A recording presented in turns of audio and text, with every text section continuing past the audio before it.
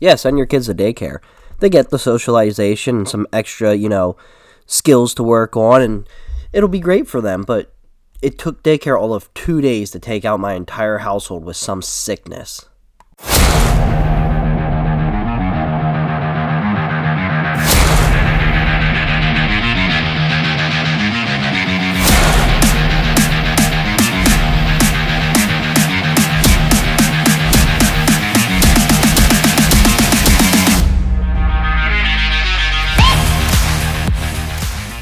That's insane. It only took 2 days for all of us to get sick because we sent them to daycare.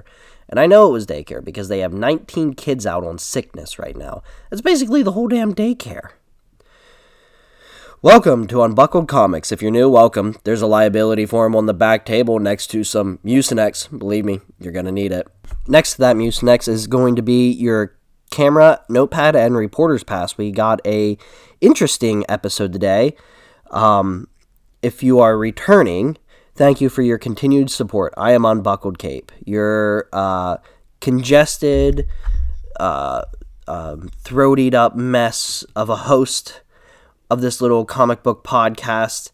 Today we have Marvels, a comic that was recommended to me, and I believe it was the first recommended comic, I think. But we'll get to there in a little bit, because before we head out on patrol, we got to gather that intel. I have some social medias, Unbuckled Comics. I am on Facebook and Instagram and Twitter by the same name, Unbuckled Comics. I, post about episodes and a couple other things over there. You want to see what I'm buying at the comic shop, that's a good place to look. I try to remember to post those videos, as well as posting about Capes Detectives. Another cool way to support the show would be to join the Patreon. Our Patreon gets you access to a Discord and 2 extra episodes a month. I have a solicitation episode where I will tell you what is out for pre-order for the next 2 months, I believe. Yeah, normally it's 2 months. Aside from that, we do Unbuckled and Unscripted, which is kind of just whatever falls into place.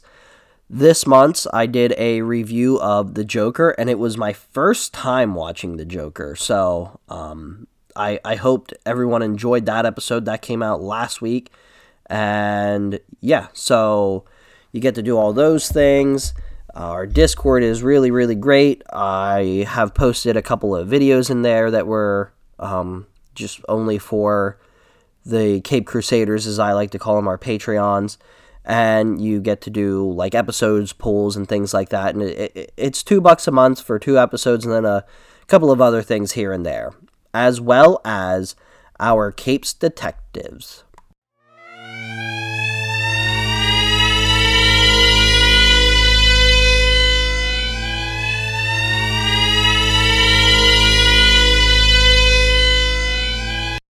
Pace. I called it Capes Detectives. In reality, this is the Unbuckled Tournament, Masters of Fear. And this week is the championship round. That's right, we have the championship round. It has been a long time coming, but we have Parallax. He swept aside Galactus, Nightmare, and even Scarecrow, who I'll give you a little preview of next week's episode, which is going to be my rundown of our Unbuckled Tournament Champions of Fear. I'm going to tell everybody, how I think they should have voted, where they voted wrong, and who I picked to be the champion.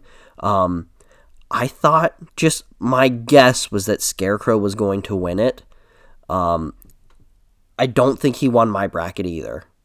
I would have to look, but my guess for you guys, I thought you guys were going to vote Scarecrow into the win, especially after how Parallax was the only one that beat him, obviously, but his other ones weren't even close. Anyway. So, is Parallax the true master of fear? And he squared off against Batman. He's proved to strike more fear than Phobia, Mr. Fear, and the Yellow Lantern leader Sinestro. Could this man be the most terrifying part of this tournament? This was so close. I actually had to, about an hour, actually it's been about 2 hours ago now, tell everyone that we had a tie, asked them to break the tie, and at the end of that, there was still a tie. So, instead of flipping a coin, because I hate flipping a coin, I'm going to tell you who wins, because I had received one comment on this tournament, and I specifically asked people to tell me why they voted for the person that they did. And I had one person do that. And because that person wrote in and voted for he did, that character gets the extra point. So, Storm Beagle wrote in saying, Batman. That's right. The Unbuckled Tournament Masters of Fear winner goes to Batman. Our first Unbuckled Tournament winner. How right is that? And believe me, I sat here and tried to think of a fair way to do this that did not involve a coin flip, and I thought, well, let's look at the comment. Yes, I'm glad Batman won my first tournament because Batman's my favorite character.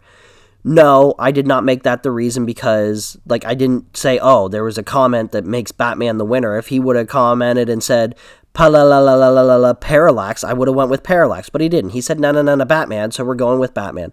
Batman is our champion of fear.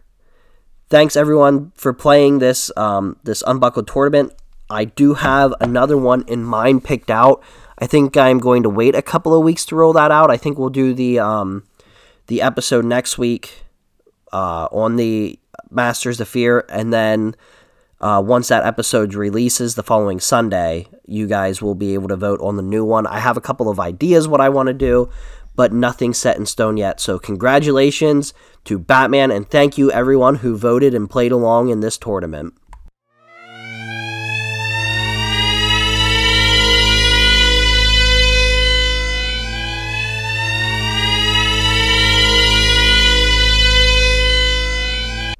Again, like I said, I really, really hope that everybody enjoyed that. I think that I definitely want to keep doing it, especially because, I'll look for suggestions, but I get a couple of different uses out of it. I like the interaction that it gets from the listeners. I also like, I love the video that we did with Mrs. Unbuckled where she guessed the characters. I'd like to do more of that. Well, we'll save it. I was actually almost going to tell you what I think the next one's going to be, but we'll save it. What have I been up to? Trying to stay healthy, and it didn't work. This weekend I did go out and get to play a little bit of pond hockey, which might have not have been the best idea considering, but I got to see a lot of guys that I played hockey with and haven't seen them in 3 years or so, so it was a good time. It was needed. I'm glad I did it.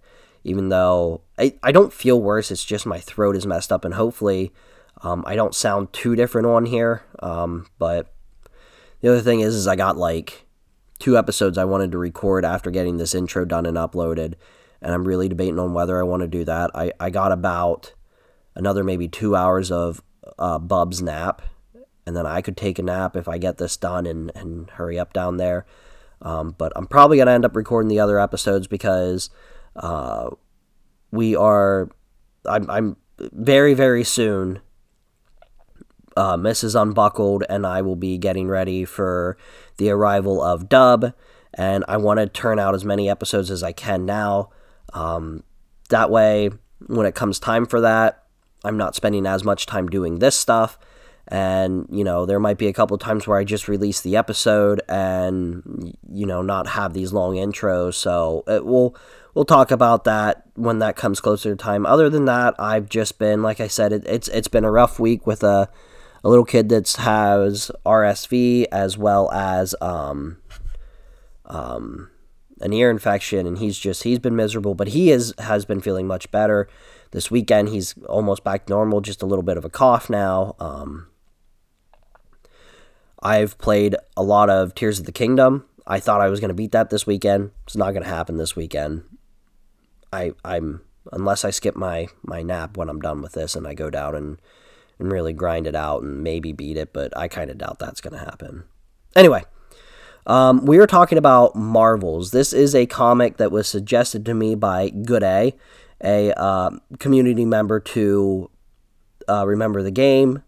And actually, I am not 100% sure. I think Good A is in our group as well. He was at one point anyway. He suggested this comic. He told me that it was one of the few comics that well, let me tell you what he wrote in. He said, I mainly suggested this one because I love the art style. As soon as I opened it, it just looked and felt different. Then once you get into it, I enjoyed it. It wasn't just a typical superhero comic or graphic novel. How it highlighted different major events in the Marvel Universe, but through a different point of view, was brilliant. And I actually really do agree with Good A on one of the two things he touched on. I talk about the art. The artist is Alex Ross, a very famous comic book artist, but his art is very real, photorealistic, I believe is the right term for that. And then there is tons of major Marvel events that happen in it. And I really did enjoy that they threw a bunch of those in there. That kind of tickled me as well. But so I want to thank Good A for suggesting this comic, and hopefully Good A and the rest of you will enjoy this review. Before I even get started, I gotta say I'm really looking forward to this one. As I said, we're reviewing Marvels. Excuse me. It was a comic suggested to me by Good A. He was one of my original supporters. I'm not sure how much time he actually spent listening to the show, but he definitely helped a little bit here and there and getting the community started. I don't even know if he's even in our Discord anymore, but I still talk to him every once in a while, and he did also make the very first comic suggestion for the show, which was Marvels, and I'm finally getting to it. I remember picking it up multiple times in stores, but never buying it because of the art. So I'm probably going to bring this up a couple of times throughout the episode, but it's just listen. Alex Ross is amazing. And let me be totally clear. I drool over his cover artwork. But in a story, it feels too stagnant for me. So I've always shied away from, and it's not just Alex Ross, it's any of the photorealistic comics. I just don't dig it, you know? It's just not what I want to see. But we're going to touch on it a little bit more as we go through the review. So going to do things in flip order since we're already talking about Alex Ross. He is an artist. He has worked on Kingdom Come, which I have and read. The Torch, which I have and read. A lot of Hulk stuff, Batman. Basically, any title that you can think of, he has probably done something on that title at one point or another. He is a very prominent part of this industry, and there's good reason for it. Then the writer is Kurt Busiek. He has worked on Conan, Trinity, and when I say Trinity, I mean story of the DC Holy Trinity, Avengers, Astro City, Defenders, Action Comics, Power Man and Iron Fist, and JLA. Okay, so there is a small prelude to this, which is kind of cool, and it's the Human Torch, but not Johnny Storm the Human Torch, like the original Torch. A lot of times they just refer to him as the Torch. It's his origin story, which is really cool, and it's his origin story through his eyes. A little more backstory: the first Human Torch was actually kind of like an android AI, synthetic skin that combusted and caught on fire. He was created to be like the first superhero, right? It was World War II era. Captain America hadn't been created, but they were working on soldier serum, and this scientist creates the Human Torch. Anyway, book one, it starts with the Torch's origin again, but this time from the view of Phil, a reporter. Phil is our protagonist and narrator throughout the entire story from here on out. He is a photographer more than a reporter, and he was at the Human Torch unveiling and then saw him again when he escaped. So the Human Torch was unveiled at like some for science conference. People were terrified of him. demanded that he be dismantled, gotten rid of. Instead, the scientists buried him, and the Human Torch escaped, and Phil was there for both of those events. Okay, you're caught up now. His fiance, Phil's fiance, saw the Submariner, and Phil was supposed to go to Europe for World War II photos, but with the Submariner and the Human Torch and these other superpowered beings showing up, New York in 1940 was really, really starting to buzz around. And he was happy to stay in New York instead of going to Europe to take war photos. He wanted to stick around and take photos of these superpowered beings that no one had ever seen before. We get a Human Torch versus Submariner story through Phil's eyes.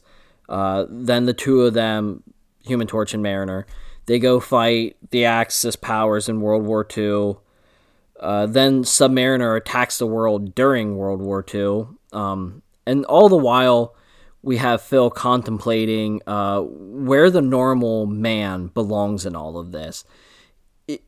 Very early on, we realize that this isn't a story about these characters as much as it is a story about Phil and how he sees them and how the world sees them. And this is very much written from the viewpoint of us standing on the ground looking up at a skyscraper, right? That's the feeling you get when you're reading this book. They paint Human Torch and Submariner as these skyscrapers that tower above us, and it's us, or in this case Phil, dealing with the inferiority of all of it. It also deals with, him questioning, do we fear them? Are they, the book uses the term our boys when they were over fighting the Nazis. They were, papers were saying our boys are over there handling it, or, something to that effect. And by the end, Phil has a near-death experience trying to capture photos of the Submariner and Human Torch battle, and realize instead of trying to figure out what's going on in the world and where they fit in it, and if they meaning the human race, can control what's going on, he just realizes that we as the human race have to adapt to it. In book 2, it's years down the road. Phil is chasing a dream of writing a book and cashing in on his photos. He meets the X-Men, and like most of the crowd that he meets them in, is terrified because they are mutants. And at this point, mutants are viewed as the superior race, so there is a massive fear about what happens to the inferior race. He ends up being part of this mob that just chases the X-Men for some reason. Phil himself throws a rock or a brick or something at one of the X-Men, and he hits Bobby Drake, who is Iceman, and Iceman was going to attack, and Cyclops stops Bobby and says they aren't worth it, and Cyclops' words really hits Phil hard. They aren't worth it. So here again, he's having that inferiority. He's not worth the X-Men's time. He's inferior to them. The story ends up pressing on, and something I really like what it does is we get to see these Marvel stories kind of floating by Phil. The next major one is the Fantastic Four wedding, the wedding of Mr. Fantastic and the Invisible Woman, or Reed Richards and Sue Storm. All the while, mutant fear is on the rise. And as he lives in the suburbs of New York and he thinks he's safe out there because there's no super beings, and then all of a sudden on his walk home, there is a mad mob running through the little town that he lives in because there was a mutant sighting in the town and they were going to drag the mutant out and basically kill it. And he rushes home to make sure that his wife and daughters are okay, and here his daughters actually befriended this little mutant girl who, looks deformed, and they have her hidden in their basement, and they were feeding her and playing with her, and this little mutant girl is in the basement, and there's the question of what do I do? Phil, as a dad and a husband, now has this this mutant, this person with special abilities in his basement, and just, weeks ago, he was chasing mutants down the street trying to run them out of New York, and now there's one in his basement, and she's terrified and scared and lonely and all these other things, and showing emotions of the child. And when his wife says, "What are we going to do?" he turns to her and says, "She's just a girl," and they end up housing her for a little while. And not only that, he begins searching for the right people to help save her. The emotion conveyed in the back half of book 2 is astounding. The joy that New York, the citizens of New York, got out of the Fantastic Four wedding to just hours later, the fear and anger set on by the Trask Sentinels. So as they are post-wedding, everyone's kind of at a bar, and there is the debate between Professor Xavier and is it Alexander Trask, or is Alexander the son? Anyway, Trask Sr., and then the Sentinels pop in, and they end up attacking Trask, and the people get, of course, angry, and sorry, I lost my place in my notes. In one evening, New York normies go from love is in the air to absolute pointless rioting and looting, and that's what caused Phil to run home. Is the Sentinels start attacking, and for no reason, or seemingly no reason, people just start rioting and looting in the streets of New York because of the fear of mutants. And the crazy part about this is it's actually kind of scary because it's so real even in today's world. How many times have we seen it in the last handful of years where raw emotion that's been unchecked by the holder, so, we have raw emotion and we don't check our emotions, and then it gets tapped into by a small incident that is... And let me backtrack.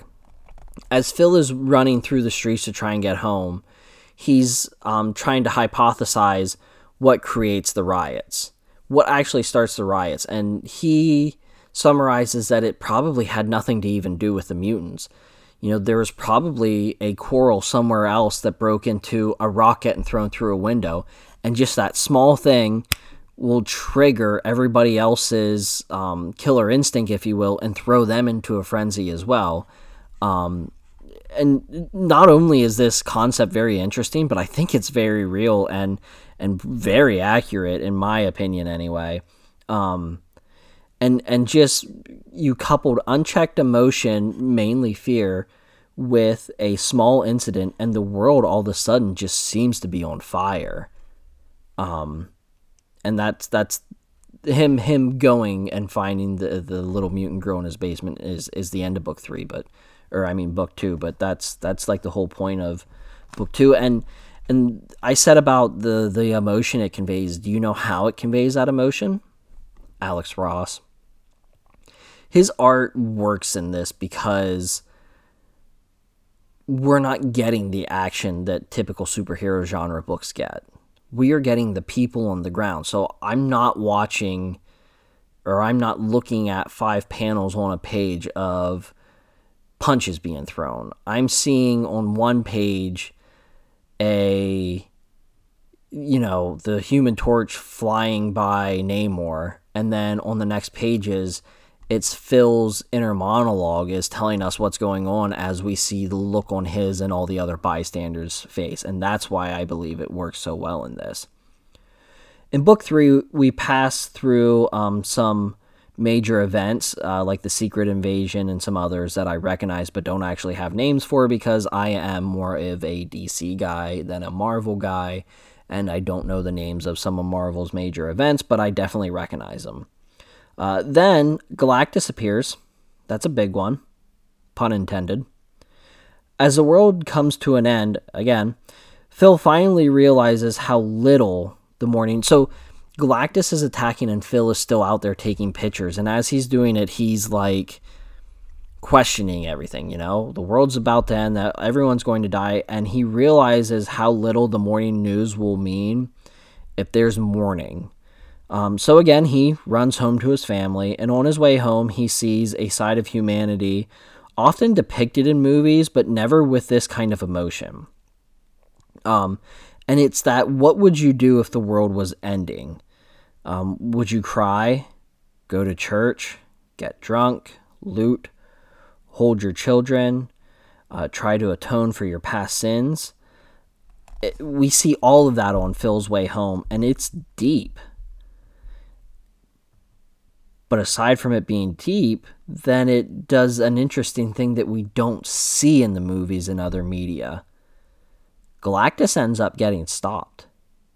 The world didn't end. So now these people that, got drunk, was never a churchgoer, went to church and, had been saved, people that walked all over others to gain wealth, throwing their money away in the streets, now all of a sudden they thought the world was ending, and it's not. It's actually saved as quickly as they thought it was ending. And, a few hours ago you were praying or partying or throwing away all that you worked for. And what then? Now it's safe. Now you turned your back on that person that you have been for the last however many years, thrown that away, but the reason you thrown it away is now non-existent. This calls into question all of that in a deep way that only Alex Ross's art can. It's deep, and there is no way a child would ever understand a book like this. As Phil is walking through the streets and seeing these people, like I said, get drunk or this or that or the other thing, then right after it's over, people are like, oh yeah, that was kind of funny. They shrug it off.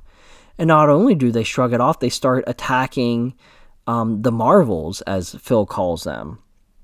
Book 4,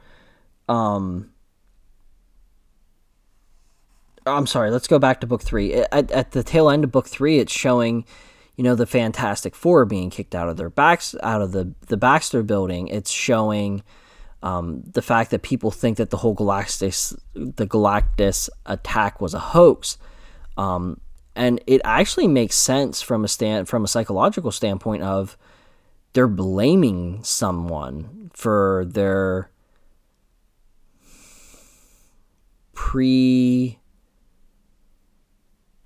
I guess it would be premature last wishes or last actions on Earth, whatever you want to call it. They're angry that they went and did the things that they did because they thought the Earth was going to end, and then they blame the heroes that saved them and are trying to crucify them rather than cherish and celebrate them. In book 4, the Avengers are off-world, and Phil is now selling his book of the Marvels. It really doesn't go into full detail what his book is on. I mean, obviously it's on the Marvels with all the pictures that he has taken over the years, but it doesn't go into a ton of detail of what it's about specifically. He believes it's because people want them back. That's why they're buying the book. They've been off-world. People want them back. He feels like it is their way of showing their regret for how they treat him. But as soon as they do come back, they are immediately ridiculed, slandered, and taken to court for one thing or another. Phil believes his book sells because people are apologetic and scared, but once they are safe, they all act tough again. It's that, little kid that, bullies everybody when daddy's around, but the second daddy leaves, he's terrified and scares and runs around to look for daddy. That's kind of the mentality that Phil believes people have. Sad part is again, we see this in today's world from people, whether it be the way they talk bad about military, police, or simply their own parents. We idiotically act like we don't need them until they are not around. Then we act as frightened children. I never expected this book to be like this. I kind of had a concept that I knew that it was going to be from the viewpoint of a reporter, but I didn't know it was going to bring humanity and society into question like this. It's pretty rad, actually. So, of course, J. Jonah Jameson is dragging Spider-Man's name through the mud. And I should point out at this point, that is the other cool thing. Phil's a photographer. He's working with Jameson, Ben Urich, and a couple of other notable characters in the Marvel mythos, including a brief interaction with Peter Parker. Sorry. But, of course, Jameson is dragging Spider-Man's name through the mud, and Phil decides he's going to try to clear Spider-Man of a murder. And people tell wild stories of how Spider-Man murdered a man. And when he finally goes to the police know it was Doc Ock that murdered the person. But the Bugle paints Spider-Man as, Spider-Man's a menace.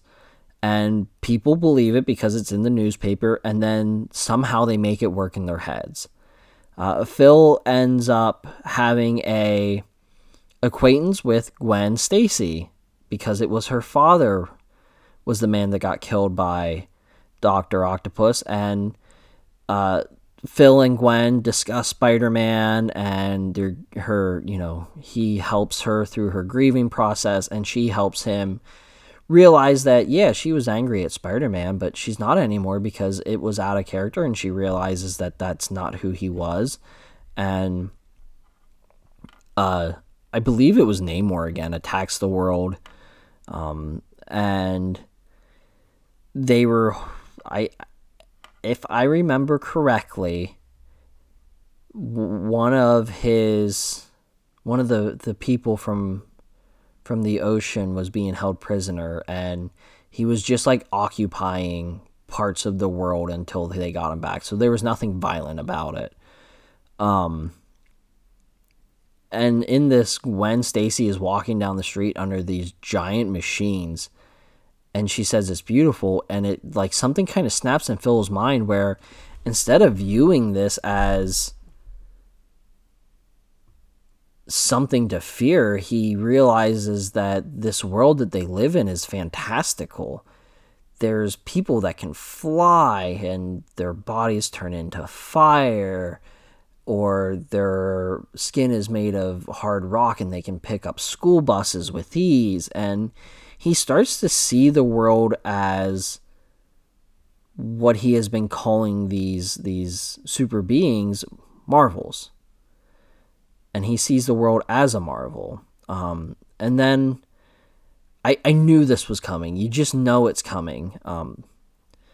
We get the story of Gwen Stacy's death, this time from the viewpoint of Phil, and after which Phil spirals. And the biggest thing that set him off was in the paper, Gwen Stacy wasn't mentioned until paragraph 10. It throws him for a loop, because here's this innocent woman that was trapped in this tragedy, and Spider-Man was unable to save her.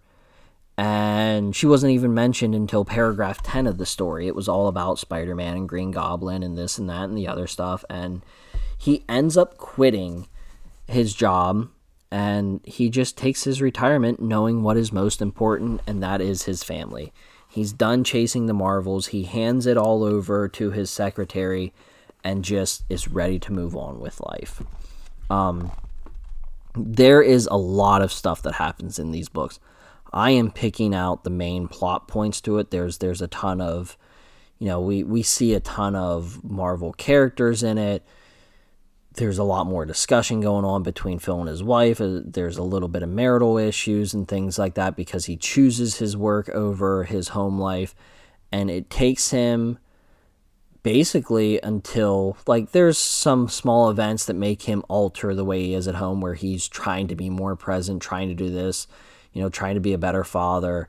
But it's not until Gwen Stacy's death that he really gets it, where he's really like, okay, I've had enough. This isn't what's important, and I can't see. It got to the point where his mind got so clouded with everything going on, he didn't even remember why he was doing it. 1 second.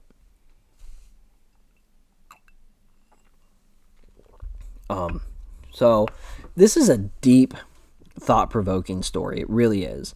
And it's going to stick with me for a while. The ability of the two creators to take major Marvel events and place us at the Joe Smo level, but also but also portray a variety of mentalities, right? We have the optimistic, there's the pessimist, there's the mob mentality, the individual, there's naives, and the contemplators of the world, all the while using the emotion that would be provoked by, using the emotion that could be provoked by impending doom to do so. That's crazy. I swam with whale sharks and I skydove, but I've never had like a building topple around me while Hulk and Abomination were duking it out, right? But somehow they were able to get me to put myself there. Like, I've done adrenaline rush things and never felt that impending doom. This book was able to take me and get me to think about that situation, right? And I feel it. You can feel what these characters are feeling, what the Joe Smo character or the normie characters are feeling. And even though this book is titled Marvels, this book is not about Marvels at all. This book is about people and the ugly/beautiful side of us. And I believe this book is an absolute masterpiece. I've been very, very fortunate in my year plus of doing this show that I've had really good books to read, and this is just another one thrown onto it. What an incredible story this was. What an incredible point of view. The art works so well, even though it's not my favorite art. I really, really enjoyed my time with it. And, I'm actually taking my pen out as I'm talking and making sure I write it into where I'm actually placing it. Let's think about flaws here. I really didn't touch any flaws at all. I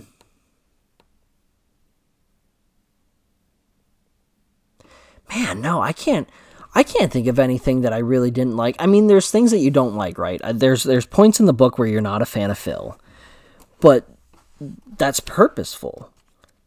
There's supposed to be points where you're not a fan of Phil because he's human, and this book is taking a look at the human side of things in a world where we're the inferior people, right? Where our lives essentially aren't in our hands anymore, and every day is a day where a new alien being or the Sentinels could attack and imprison us all, and our lives as we know it is over.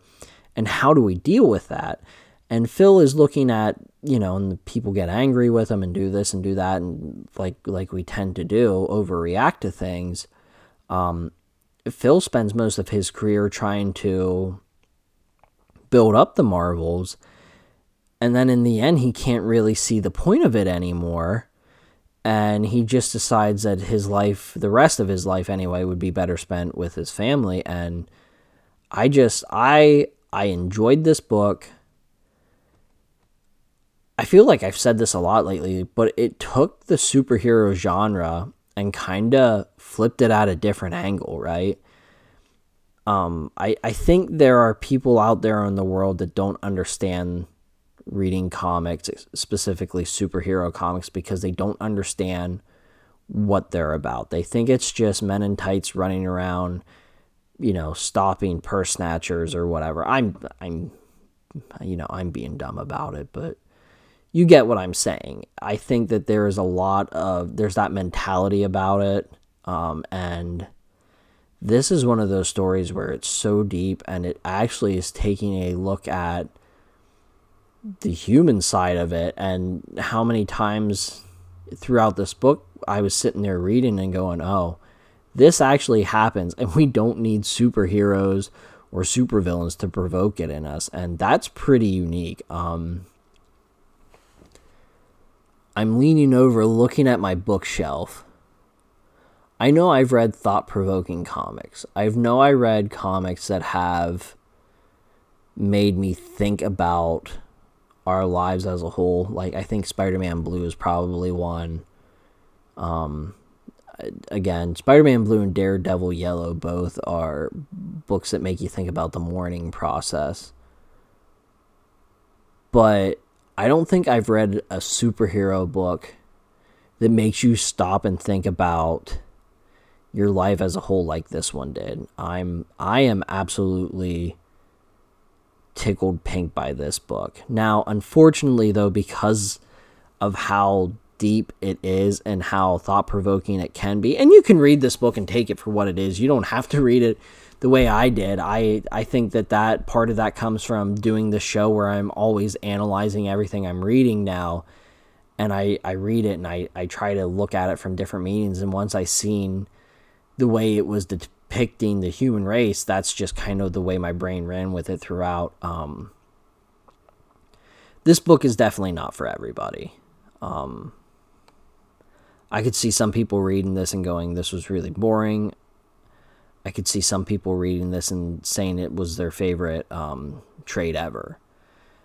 For me, it's not my favorite trade ever, but I certainly wasn't bored. And I think for you, this is a book that you need to get on. So I am giving it the Unbuckled Comics rating of get on it. And until next time, guys, get out there and save the world, you bunch of heroes. My little passion project turned into an incredible experience. Mainly thanks to my Cape Crusaders who have had my back since the beginning. So shout out to you guys. Storm Beagle, Sergeant Pickle, Jared, Big Kids 782, Because19, Fallen Snow Kiku, Randy Barrage, Captain Alcatraz, and Captain N. You guys are the real heroes.